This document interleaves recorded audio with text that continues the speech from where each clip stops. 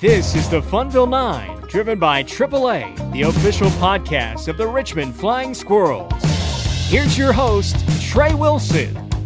Hello and welcome to today's Flying Squirrels pregame conversation. On today's episode, I got a chance to sit down with Flying Squirrels catcher Brandon Martorano to talk about the Flying Squirrels' come-from-behind win over the SeaWolves on Saturday and his walk-off winner in the bottom of the ninth inning of that big matchup in this weekend's battle for first place. Here's my conversation with Flying Squirrels catcher Brandon Martorano.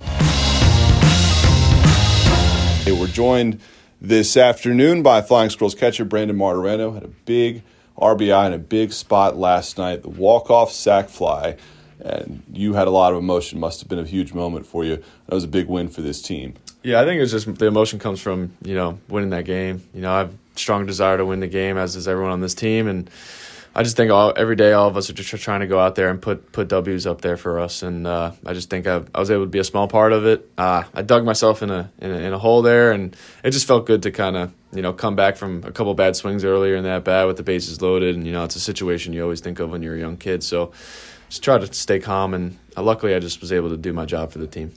Yeah, you got the ball in the air, got it deep enough to get the runner home from third. Now off the bat, it looked like you knew pretty immediately. We didn't get it on the TV broadcast. I don't think people could see it, but I saw you throw your hand up in the air pretty quickly. You knew that was deep enough to bring the run in, right? Yeah, I definitely saw. I knew that with one out and the bases loaded, all I had to do was just kind of get it out there. Shane has a lot of speed at third base too, so if I hit it high enough or far enough, I knew that Shane would at least give it a good bid to get home. And I saw that it kind of just kept carrying. But, like I said, the guys, they loaded the bases up in front of me, and I was just hoping that I got a chance to get up there and do my job for the team, and I was able to capitalize.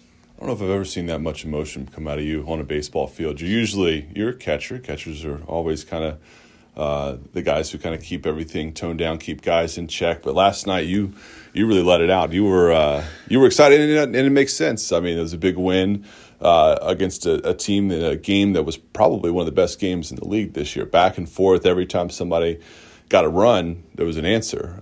And this is, of course, a battle for first place. So with all that context and you talking about wanting to come through for your team, did you kind of just let it all out right there at the end of the game and kind of just let yourself feel that moment? Yeah. Every now and then I just let it out and I have some emotion. I play with a lot of fire internally. I love the game of baseball. I have a strong passion for it, and when you're playing a great opponent. The Erie's a really good ball club, and we're a really good team. So when you get a chance to kind of take four games from them in a series at home in front of this crowd, in front of these fans, everything just means a little bit more when you're playing at home in Richmond and you get wins. So it was good to get into first place, and I felt a little responsible for getting a run back after I didn't stop a ball in the dirt with Wade's pitching. So I think that was kind of where a lot of the emotion came from. I was just hoping that the baseball gods gave me a chance to get it back.